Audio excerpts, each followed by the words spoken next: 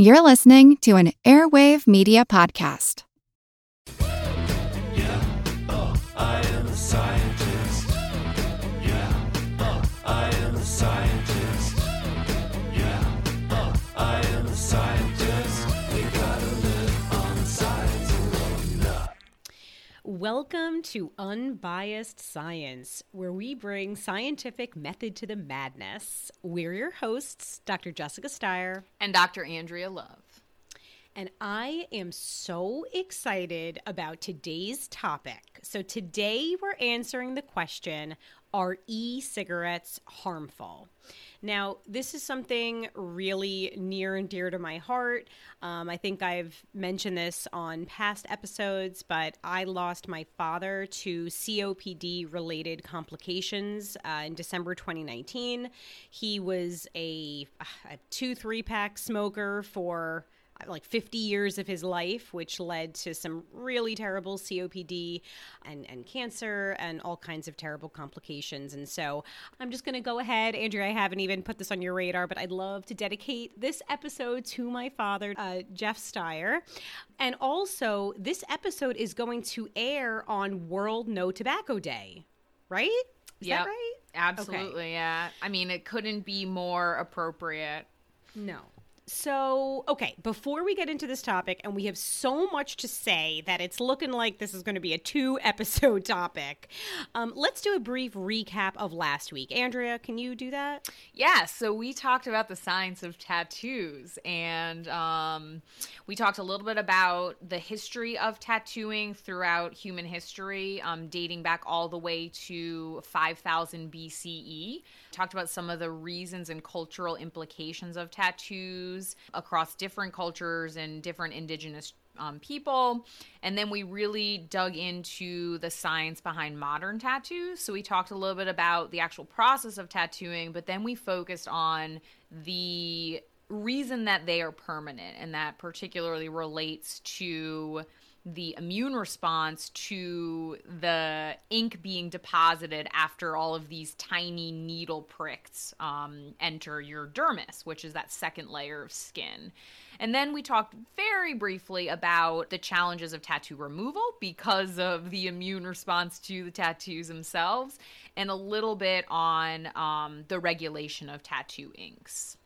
We got such a strong response to that episode, Andrea. I think people had no idea that the immune system was involved at all with tattoos. So, yeah, I mean, we got a lot of really positive feedback. A lot of people who had tattoos that were, just really kind of curious about it. And I think, it gives people an appreciation for the immune system. It's not just preventing infections and involved in vaccinations. It's involved in so many other processes in our body. So badass. So if you haven't listened to that episode, we highly recommend that you check that out. So speaking of needles, Andrea, I don't know if you saw, but we hit over 40% of the U.S. population is fully vaccinated. Let's hope that number continues to climb. And I was just thinking back to when we got our vaccines, and it just was the most surreal moment. It felt like we were really living a piece of history that we'll be talking about for decades to come. I know I was crying. My cheesy photo of me tearing up and having an emotional reaction. I know you did. You felt the same. Yeah, I mean, it's so emotional. It's really validating as a scientist in the field to see all of this innovation come to fruition. And it's really funny now that, we're starting to, we've been in the lab, but we're starting to resume more kind of consistent schedules. And now, our icebreaker conversation is like, oh, when did you get your vaccine? What were your side effects? You know, this is like instead of how's the weather, it's the let's chat about our vaccine stories, which I think is really hilarious. So do you want to tell these guys the good news? Yes. So everybody, we're super excited. We've got a new partnership starting this week with Descent Pins. And they make pins, t-shirts, keychains, and more fun stuff that celebrate vaccines and science. And 50% of the profits from their vaccine products are donated to Voice for Vaccines.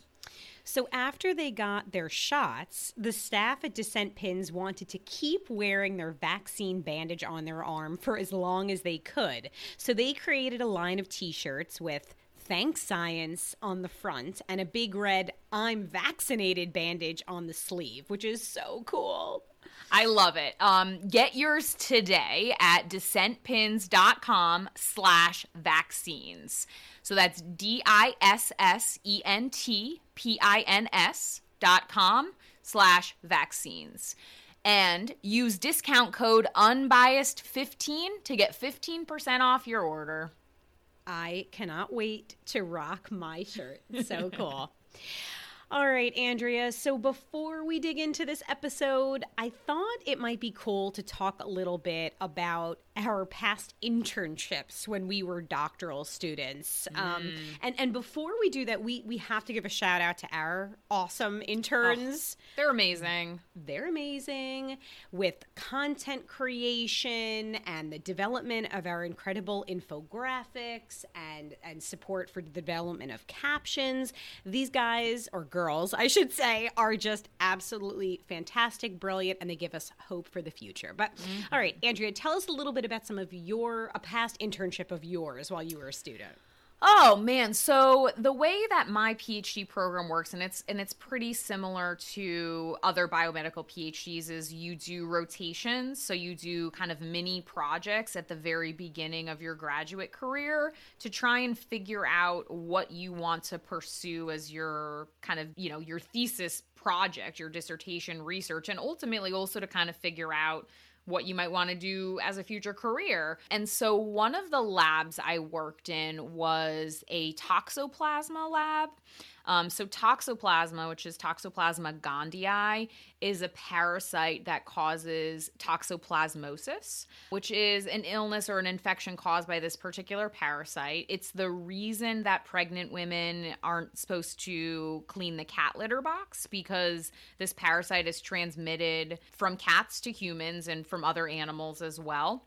And in normal healthy people, it generally causes mild illness, if at all, but then the parasites actually form these dormant cysts in your body and most commonly in your brain.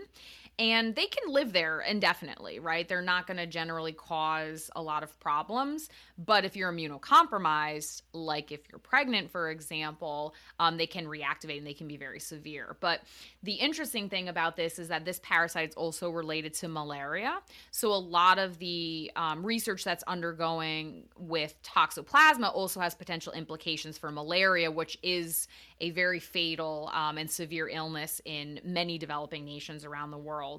I really loved that research project, but ultimately my heart lay elsewhere, and then I moved on to other sorts of immunology research. But that was a really fun project to work on for a few months.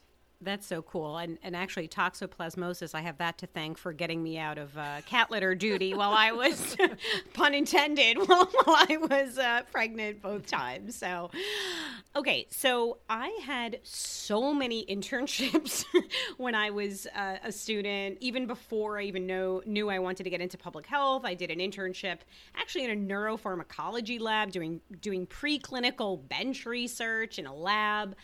That was super cool, but not ultimately what I was passionate about.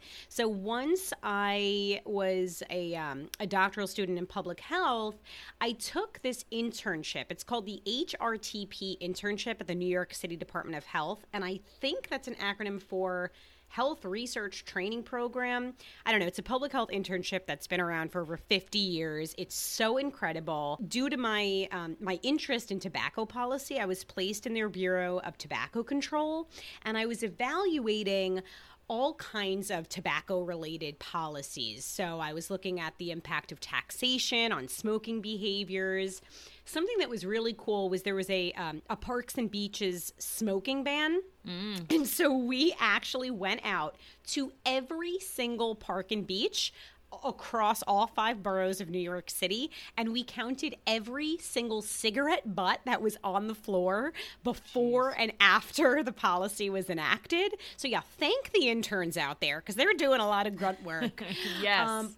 But that was really cool stuff. And then they let me have some autonomy and come up with a project of my own. And I was really interested, and it's actually a kind of a segue for today's topic, but I was interested in non-daily smoking. So social smoking among young adults and college students in particular. And something that really fascinated me was this, do these people even identify as smokers? And what I found through focus groups and surveys is that no, they don't. They consider themselves something entirely different. So when you have a clinician ask you, are you a smoker? You're going to miss so many of those social smokers. And relevant to today's topic, you'll also likely miss many e-cigarette smokers. So that identity is really important there. So I often tell folks, if you're a clinician, you should instead ask, are you a smoker of cigarettes or e-cigarettes? And then taking it a step further, you might want to say, how many cigarettes do you smoke? And that'll capture those non-daily or social smokers. So anyhow, such a cool experience. Can't recommend it highly enough for anyone who's in public health located in the New York area. So, all right. Let's get into today's topic. So again, we're going to answer, are e-cigarettes harmful? So let's set the stage here. So e-cigarettes were developed in China in 2003. They were introduced in the US in 2007, and they were pitched as a healthier alternative to smoking traditional cigarettes, with the purported aim of helping smokers quit. Now, we're going to get into whether or not that's true in just a little bit. But the e-cigarette market or vape market is huge. So it was valued at around $15 billion in 2020, and it's expected to expand at a compound annual growth rate of 28% from now until 2028. And so there's this growing emphasis on adopting safer alternatives to smoking, and that's really anticipated to drive the adoption of e-cigs and vape devices over this forecast period. And again, we're going to talk about whether or not e-cigarettes are actually safer than traditional or combustible cigarettes. Now, Jess, I know, this is your wheelhouse. I'll talk a little bit about the science, the cellular science, but this is really your jam. But it's funny because, I was a smoker for a couple of years, more than just a social smoker, a daily smoker. And actually, I was quitting right around this time that these e-cigs were entering the U.S. markets. And I remember hearing a lot about them in commercials and things like that. So can you kind of take us through, how these were marketed, how they kind of came to be, where they sit in the industry, kind of when we talk about nicotine products? For sure. And honestly, that is a very big topic. And I really want to dig into how regulation has changed over time and, what the industry is looking like and how it's evolved. But really, the lines between the vaping industry and big tobacco or the tobacco industry have blurred. So if you know anything about the tobacco industries, you've heard of Altria. So they're this monster in big tobacco. They're the maker of Marlboro and Skoal. They have invested more than $12 billion into Juul. And I'm sure you've heard of Juul. They're one of the most popular e-cigarette brands that are extremely popular with young people. Actually, the investment represents a 35% ownership stake in Juul. Now, you have to realize that if you're the tobacco industry, they're getting hit with all kinds of regulations. The science is so clear that cigarettes and smoking are terrible for your health. We see a very clear causal relationship between smoking and cancer and all kinds of other diseases, cardiovascular health issues, and again, lots of terrible health outcomes. And so e-cigarettes kind of represented a brand new way for them to, continue to be profitable. And it's really kind of been a rebranding of sorts for the tobacco industry. And I think that it's been hard for many scientists, myself included, to get on the e-cigarette bandwagon. And that's why we really, again, we're going to talk about this. And if they are truly intended to help with smoking cessation, and we have seen stories of people who have been lifelong smokers who found e-cigarettes, as a helpful way to help them quit or to reduce smoking. But we know that that's not really the case here. That's not the only focus. We know that they're marketing so heavily to teens and to children. I know we're going to talk about flavors. And so the big concern is smoking initiation among people who never picked up a cigarette. These are non-smokers, these are kids, these are teenagers, and they represent a whole new market for e-cigs. Mm-hmm. Want to learn how you can make smarter decisions with your money? Well, I've got the podcast for you. I'm Sean Piles, and I host NerdWallet's Smart Money Podcast. On our show, we help listeners like you make the most of your finances. I sit down with NerdWallet's team of nerds, personal finance experts in credit cards, banking, investing, and more. We answer your real-world money questions and break down the latest personal finance news. The nerds will give you the clarity you need by cutting through the clutter and misinformation in today's world of personal finance. We don't promote get-rich-quick schemes or hype unrealistic side hustles. Instead, we offer practical knowledge that you can apply in your everyday life. You'll learn about strategies to help you build your wealth, invest wisely, shop for financial products, and plan for major life events. And you'll walk away with the confidence you need to ensure that your money is always working as hard as you are. So turn to the nerds to answer your real-world money questions and get insights that can help you make the smartest financial decisions for your life. Listen to NerdWallet's Smart Money Podcast wherever you get your podcasts. And I read initially that these e-cig products were not regulated, right? Oh gosh, right. There was no regulation when they initially hit the market. There was no regulation, so it was like the Wild West, right? Quality control was all over the place. It was of great concern. E-cigarettes could be sold and were heavily marketed to children. This all changed in August 2016 when the FDA began regulating these products. But it's a massive endeavor. There are over 450 brands of e-cigarettes on the market. And there's a lot more work to be done on that front. And according to the American Lung Association, 20% of teens vape. And many scientists, as you just mentioned, fear that this actually can be, instead of a cessation, mechanism, it actually can be a gateway to smoking, other types of nicotine use, etc. Exactly. So let's kind of discuss, set the stage. What is an e-cigarette? Okay. So to start, e-cigarettes, if you're picturing an e-cigarette, you could be picturing lots of different things. They come in many shapes and sizes, but the common thread is that most have a battery, a heating element, and a place to hold liquid. So e-cigarettes produce an aerosol by heating a liquid that usually contains nicotine. It doesn't always, but it usually does. And we're going to talk about nicotine, but that is the addictive drug in regular cigarettes, cigars, and other tobacco products. And there are also typically flavorings and other chemicals that help to make the aerosol. And so users will inhale the aerosol into their lungs. And then, of course, when they breathe it out, bystanders can also breathe in the aerosol, upon exhalation. So it's not a traditional smoke when we think about a cigarette burning, but it is, a substance contained in the air that can be breathed in by passersby. Exactly. Now, e-cigarettes are known by many different names, and we may alternate what we call them in this episode. Sometimes they're called e-cigs or e-hookahs or mods or vape pens, vapes, tank systems, sometimes Juuls. Again, Juul is a very popular brand. In the scientific literature, you'll often see them referred to as electronic nicotine delivery systems, or ENDS. Are you chuckling? Yeah. There always has to be a scientific term. Always has to be a scientific term.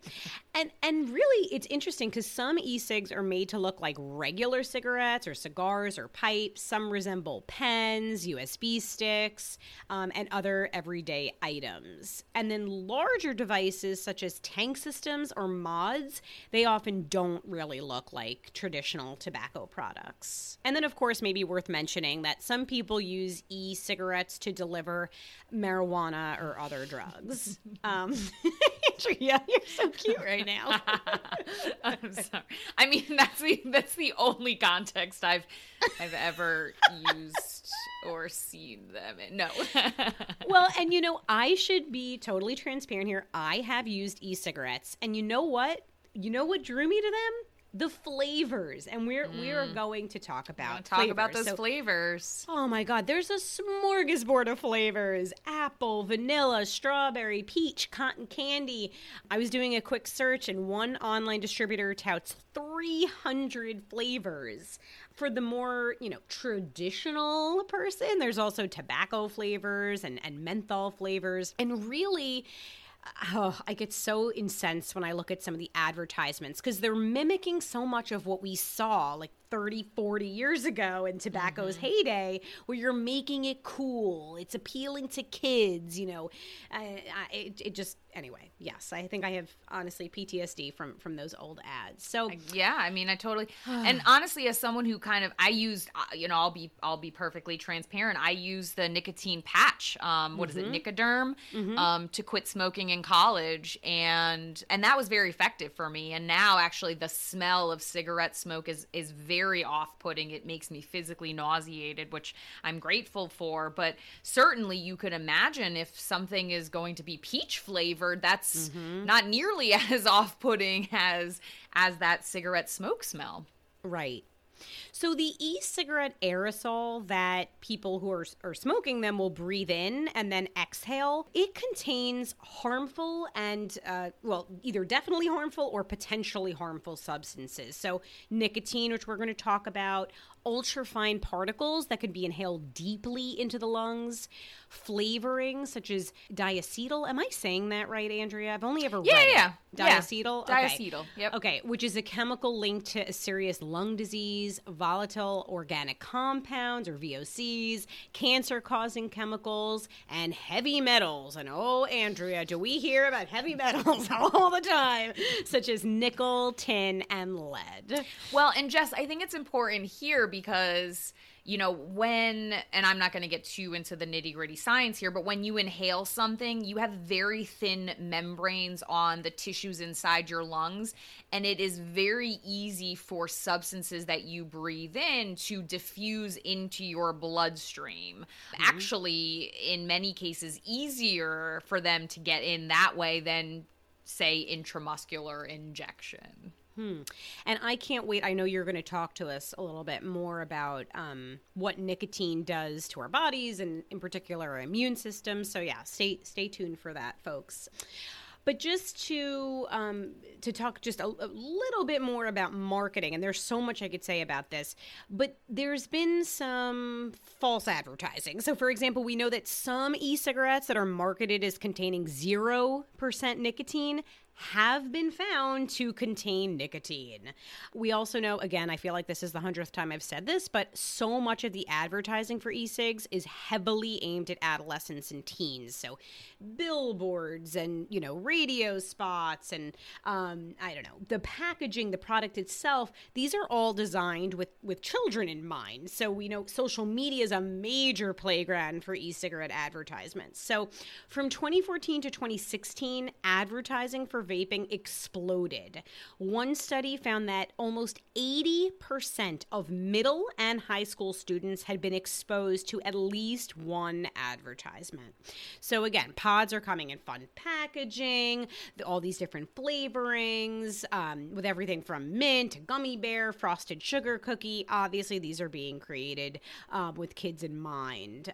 And we're going to talk about utilization among kids, but this is really a booming industry, and it does not seem to be on the decline. Yeah.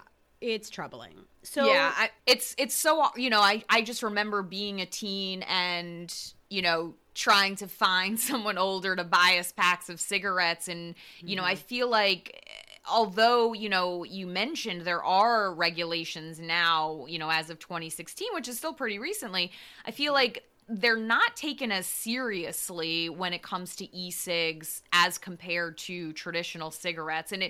And it brings up the question, how do they actually compare to cigarettes? Mm-hmm. That is a great question. So I always preface this with, let's be honest. If we're comparing e-cigarettes to traditional cigarettes, there is no doubt that there are fewer toxic chemicals in e-cigarettes than traditional cigarettes. And we're going to talk about that. So we're talking about harm or risk reduction, but certainly not elimination. So we're not saying that e-cigarettes are safe. We are saying that, sure, they're safer than cigarettes, but again, they are not safe. This is why, again, if you're a smoker looking to use e-cigarettes to quit, that's one thing. But if you're picking this up as a brand new habit, you're a teenager, you're an adolescent, you're a non-smoker, that's not great. Yeah. So that's exactly the point I was going to make. I was saying, if your normal behavior is something extremely low risk, like not smoking anything, and then you start even using e-cigarettes, that's an increased risk. Whereas if you're going from a traditional smoker and kind of stepping down, as it were, to e-cigarette, that's a very different situation. For sure. So regular tobacco cigarettes, this is terrifying. They contain upwards of 7,000 toxins, including 250 poisonous and 70 cancer-causing chemical compounds. There's so much variation in e-cigarettes that it's hard to pinpoint that number as easily as it is for combustible cigarettes. But again, you are exposed to fewer toxic chemicals, but that does not mean that there are no toxins. And we're going to talk more about that. So we had a lot of questions about secondhand smoke. So it's been well established. There's no level of secondhand cigarette smoke that's safe to breathe, right? E-cigarette emissions, on the other hand, again, they contain far fewer toxins, in part because the vapor is not a byproduct of burning organic matter, but of heating the nicotine-containing liquid, which causes it to vaporize. However, we've seen an outbreak of lung injuries and deaths associated with vaping. So, sorry, Jess. Yeah. Those are acute injuries, right? This is not from chronic long-term use because we don't have the data. As I would assume, these have not been on the market for quite long enough to collect a lot of that retrospective data.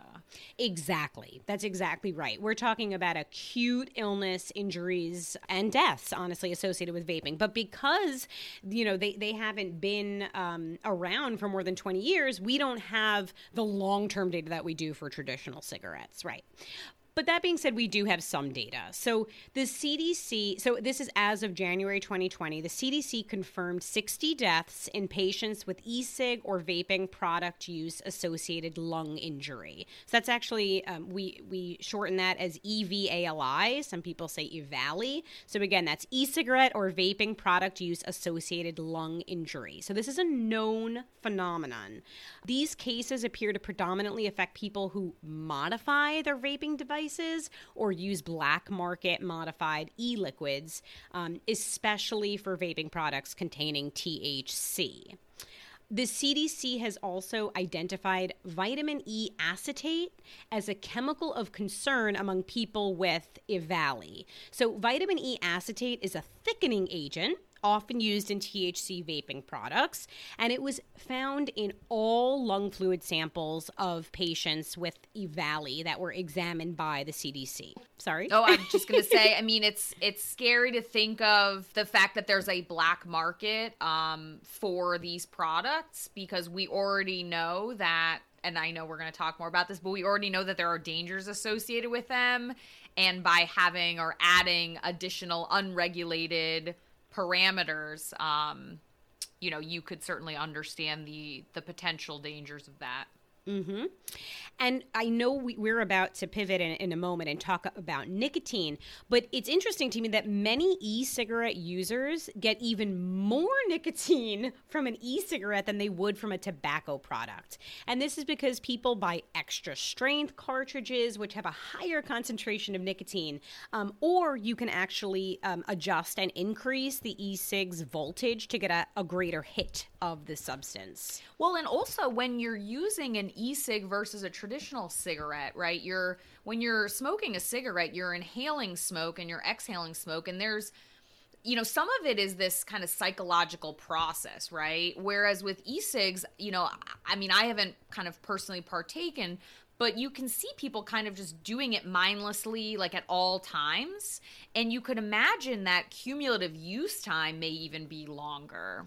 100%. And actually, you're touching on a really important point. Because it's not combustible, it's actually easier for people to take in a deeper inhalation of e-cigarettes. And just totally unrelated, but I always think this is an interesting fact. That's actually why menthol cigarettes are associated with poor outcomes, because smokers of menthol cigarettes, menthol actually numbs. There's a numbing component. So it allows people to take a deeper inhalation of menthol cigarettes in particular. And there's so much I want to say about this. We know that menthol cigarettes have been marketed to persons of color in particular. So there's been a whole lot of controversy around menthol. Anyway, sorry, total non sequitur. Let me get back on track here. I think it's super important. Yeah. Obviously, health outcomes and kind of racial disparities is a topic for another episode. But I think what you're touching on there is that it really penetrates so much that many people don't even realize. So let's talk just briefly about how many people are smoking. So we know that over the last 20 years, there's been a decrease in the number of teenagers smoking combustible cigarettes. We know this because there are incredible surveillance systems. One in particular is the Youth Risk Behavior Survey, often shortened as YRBS or YRBSS, which, so we're collecting data that are nationally representative. And we see that there's been a demonstrated decrease in the number of teens trying combustible cigarettes from 70% in 1991 down to just over 58% in 2003, and then even further down to 29% in 2017. And this, there's been so much work done by public health professionals and advocacy groups and clinicians and lawmakers. There's been a massive education effort. However, we're seeing an explosive rise of adolescents vaping and this renormalization of smoking. So recent national surveys demonstrate a drastic increase in e-cig use among high schoolers. There was an article in the New England Journal of Medicine that reported a 10% increase in adolescents using e-cigs between 2017 and 2018 alone, which is approximately 1.3 million teenagers. That's a sobering statistic, Jess. I mean, it's good to see that the efforts that are being waged to reduce traditional smoking are working, but it is very concerning that a lot of teenagers in particular are falling prey to the appeal of e-cigs. So I think we should turn now and talk about nicotine and what it does to our body. I'll kick things off here, but I'd love for you to kind of get into the biology of it all. So nicotine is an oily, colorless to pale yellow liquid. It also comes in powder form. When warm, it actually has a slightly fishy odor. It could be absorbed into the body by ingesting it, inhaling it, or through skin contact. And in high levels, remember the dose makes the poison, nicotine can lead to poisoning and death. But the most common problem with nicotine is its addictiveness. So we know there's so much research to support how it changes how the brain works, and it makes people crave tobacco products. So nicotine is a chemical. It contains nitrogen. It's made by several types of plants, including the tobacco plant, and it's also produced synthetically. So I'm probably butchering this again. So many of these words I've read for so many years, but I've never said out loud. Nicotiana tabacum, that's my best shot at that, is the type of nicotine found in tobacco plants, and it comes from the nightshade family. And red peppers, eggplant, tomatoes, and potatoes are other examples of things in the nightshade family. So back in the 1800s, Wilhelm Heinrich Posselt, a doctor, and Karl Ludwig Reinmann, a chemist, both from Germany, they isolated nicotine from the tobacco plant, and they identified it as a poison. By the end of the 19th century, people began to realize the harmful effects of nicotine, and laws were passed banning stores from selling nicotine to minors in 26 states by 1890. And it wasn't until 1964 that the Surgeon General of the U.S. published a study, everyone knows the study, that linked smoking with heart disease and lung cancer. And then the FDA took until 1994 to officially recognize nicotine as a drug that produced dependency. Isn't that kind of shocking? 1994 doesn't seem that long ago, right? No, it really doesn't. I mean, 30 years between identifying essentially fatal health conditions associated with smoking before FDA essentially got involved. And then even after this landmark recognition, the FDA was not granted control over nicotine regulations by the Supreme Court until June 2009. So there's something called the nicotine effect. So some people smoke because they find that nicotine has a sedative effect for them. So for some people, if they're feeling anxious, smoking will actually calm them down. For other people, it acts as more of a stimulant. So we often see that smokers will reach for a cigarette first thing in the morning. It stimulates them. It helps them get their day started. It's actually one of the ways that we measure addictiveness to smoking is how quickly after waking we see a person smoke a cigarette. So anyway, this shift in the nicotine, we can see a shift in this nicotine effect that varies with addiction, tolerance, and changes in dosages. Yeah, it's really interesting, when you look at especially, people who use nicotine that are in fact addicted, the sedative effect increases as they smoke more and more because not only is it an addictive substance, but your body also develops a tolerance to it, which is why you see lifetime smokers smoking more and more and more as years progress. So, Andrea, can you talk to us about nicotine and what it does to our body? Yeah, and I'm not going to get too much into the nitty gritty briefly, but as Jess just mentioned, nicotine is a naturally occurring substance, and so once it enters our body, it's going to interact with our cellular processes, and so nicotine binds specific receptors in our body called nicotinic acetylcholine receptors, and these are found in a variety of places in our body, but including the central and peripheral nervous system, so our brain, our spinal cord, and then other nervous system regions in our body, also in our muscles, and then in other tissues of our bodies. They're also found in certain cell types of our immune system. Now, when these receptors, which are basically in or on different cells in these different regions of our body, when they bind nicotine, there's a variety of different processes that occur. So basically, these receptors are little proteins. Nicotine binds to it like that lock and key fit that we've talked about with other things. And that triggers a reaction. And when we're talking about the brain in particular, so when you inhale nicotine, it diffuses into the bloodstream extremely quickly after inhalation through those very thin membranes that we were touching on earlier that are in our lungs. And they enter the circulation. They get to the brain, they bind those receptors in the brain, and then they actually cause the release of neurotransmitters. And neurotransmitters are chemicals that signal to our brain. And one of these that is released when we smoke is dopamine. And if you guys have ever heard anything about dopamine, that's commonly called our feel-good neurotransmitter. So that's something that people that have depression have reduced levels of. And so anything that's causing the release of dopamine is going to be what we call a positive feedback loop, meaning both physically and psychologically, we're going to want more of that substance. And that's kind of where that craving comes into play.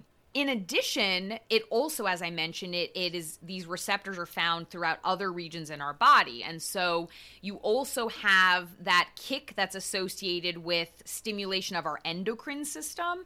So nicotine stimulates the adrenal glands, which result in the release of epinephrine, which is also called adrenaline. And that stimulates the body further. You're going to see stimulation with your muscle, with your cardiovascular system, and it also causes a release of glucose, which is also involved in endocrine signaling.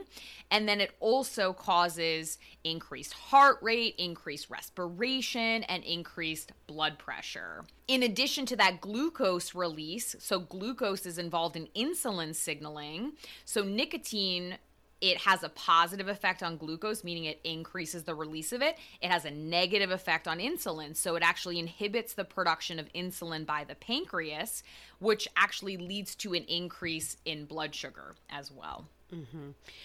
I'm Jane Perlez, longtime foreign correspondent and former Beijing bureau chief for the New York Times. I've been a foreign correspondent in lots of places: Somalia, Indonesia, Pakistan. But nowhere as important to the world as China. I mean, China is not dropping anti-democratic paratroopers into Montana. But of course, we did see things like the weather balloon/spy balloon riveting the whole country for a week.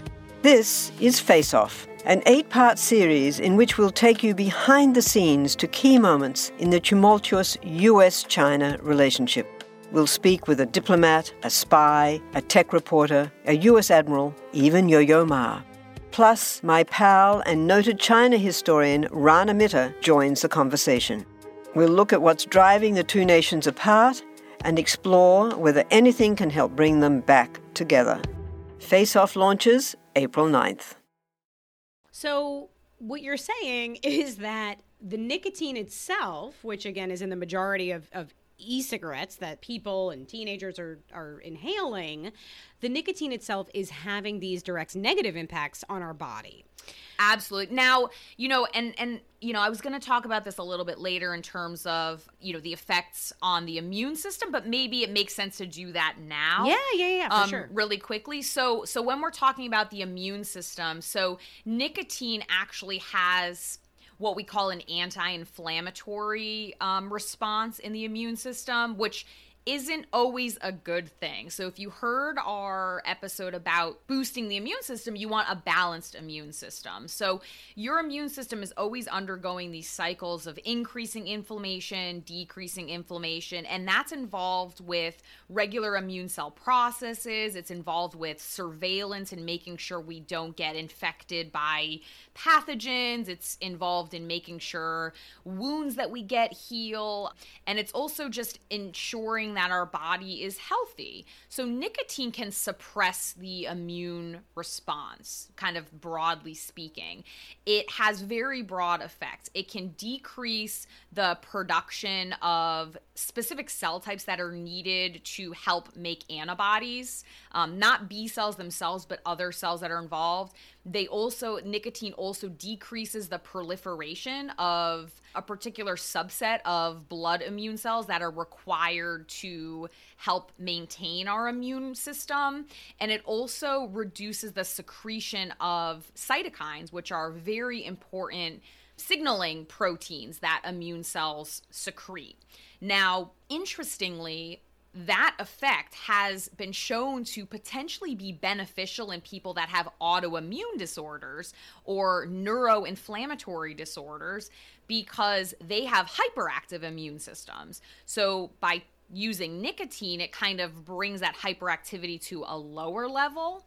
But again, that is a rarity, and there's still obviously research going on there. For the vast majority of people, because nicotine has this kind of broad systemic immunosuppressive effect. It makes people more prone to opportunistic infections. We also know that it causes direct tissue damage. It inhibits the proliferation of cells, so you're not regenerating cells that die as quickly. And then it can also affect how quickly you can recover once you are sick. In addition, nicotine can also damage cells directly and lead to a variety of the processes that we know are actually involved in the progression of cancer. And that's separate from the other chemicals that are in things like cigarette smoke. You know, that's so interesting.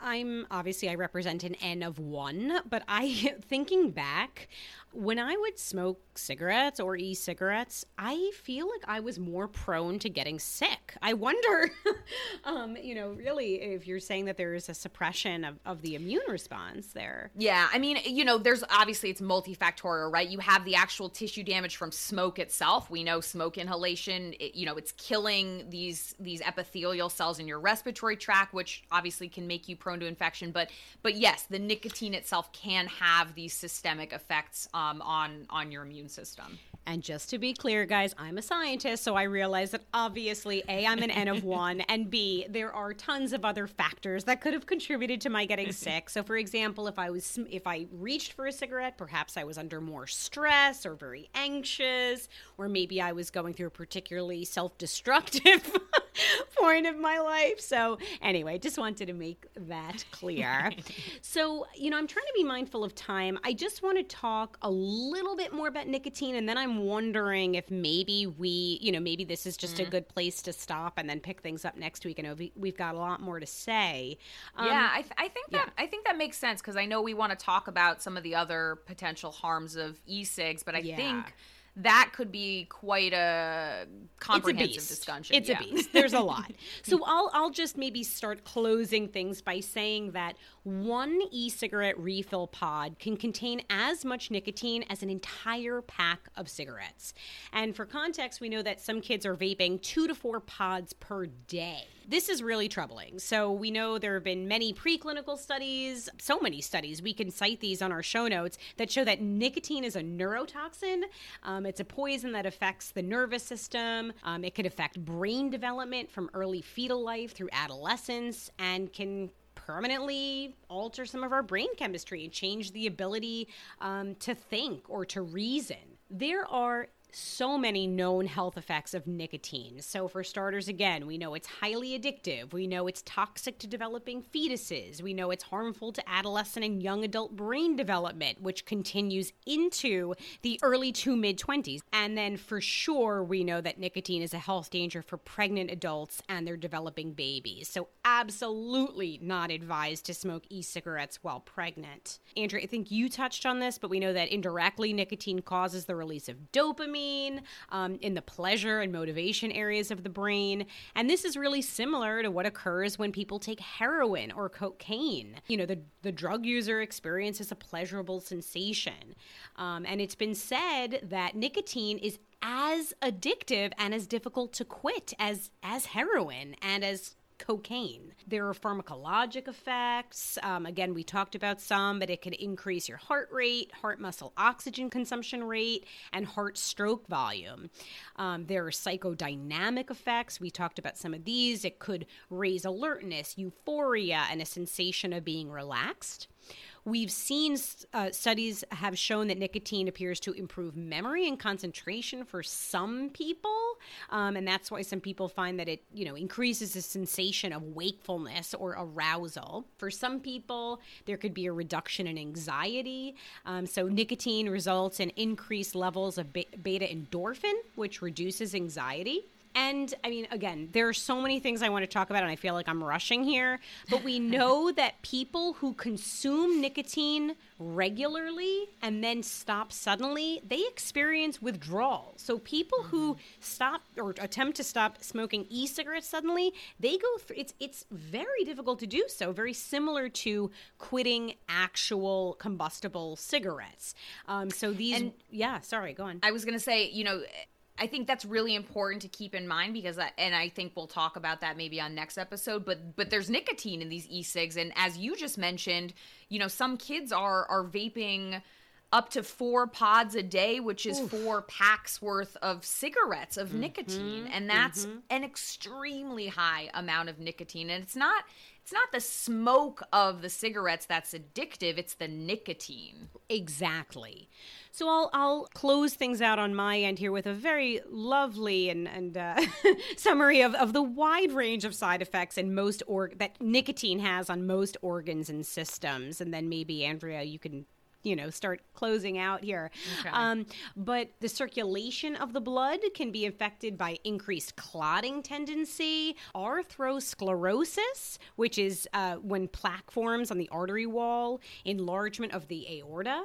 We know that there are side effects in the brain, dizziness, lightheadedness, irregular and disturbed sleep, bad dreams and nightmares, and possible blood restriction. There are GI effects, so nausea and vomiting, dry mouth, indigestion, peptic ulcers, diarrhea, and heartburn. We know that the heart can experience the following after ingesting nicotine or inhaling nicotine: changes in heart rate and rhythm, an increase in blood pressure, constrictions and diseases of the coronary artery, and an increased risk of smoke. If a woman smokes or takes in nicotine while pregnant, the following risks are likely in the development of the child: obesity, high blood pressure, type 2 diabetes, respiratory difficulties, infertility, problems with brain development, and behavioral issues.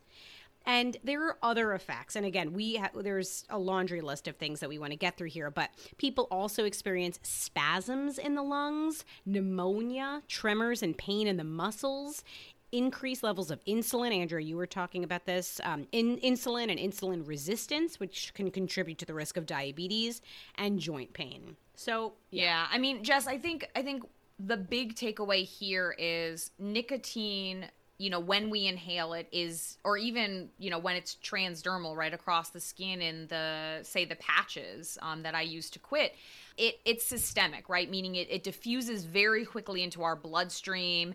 It binds with those nicotinic acetylcholine receptors that are found all around our body, particularly in the brain, the muscles, and other tissues.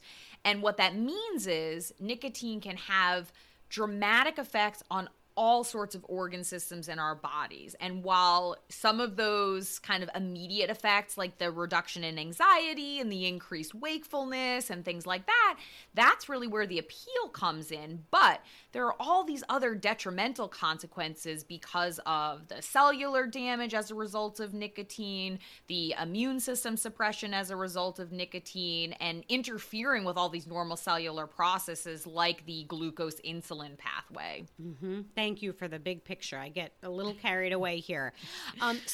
So next week, we'll talk about other harms of e-cigarettes, even beyond nicotine. I think we'll talk about, we heard from the herd. They want to know, what is popcorn lung? Mm-hmm. So we're going to talk about that. We're going to spend some time talking about flavorings in e-cigarettes. Andrea, I think you found some interesting studies on the flavorings themselves, mm-hmm. and how they could be harmful, right? And then we're going to dive into the literature. So can e-cigarettes actually help smokers quit? And then we'll look at, do they lead to smoking initiation among non-smokers? And then I just want to spend a little bit of time talking about how they are regulated. So lots on the agenda. I don't even know. How did we think we were going to cover all of this in one episode? I don't know. We were being very, very audacious this morning, I think. Yes. But yeah, I think this is a very logical stopping point. There's a lot more material to get through next week, but we are going to save that for another episode. Take us home, Andrea. Thanks for joining us today. We hope you learned a thing or two. And if you like our pod, please share with your friends and family and leave us a review on Apple Podcasts. Please also check out our website at www.unbiasedscipod.com, where you can find all of the links and show notes from our episodes. You can actually listen to episodes directly on the website. You can leave us a donation, and you can pick yourself up some merch. Next week, as you guessed, we're going to do part 2 on e-cigs. So we're going to talk, as Jess just mentioned, a little bit on some of the other harms aside from nicotine.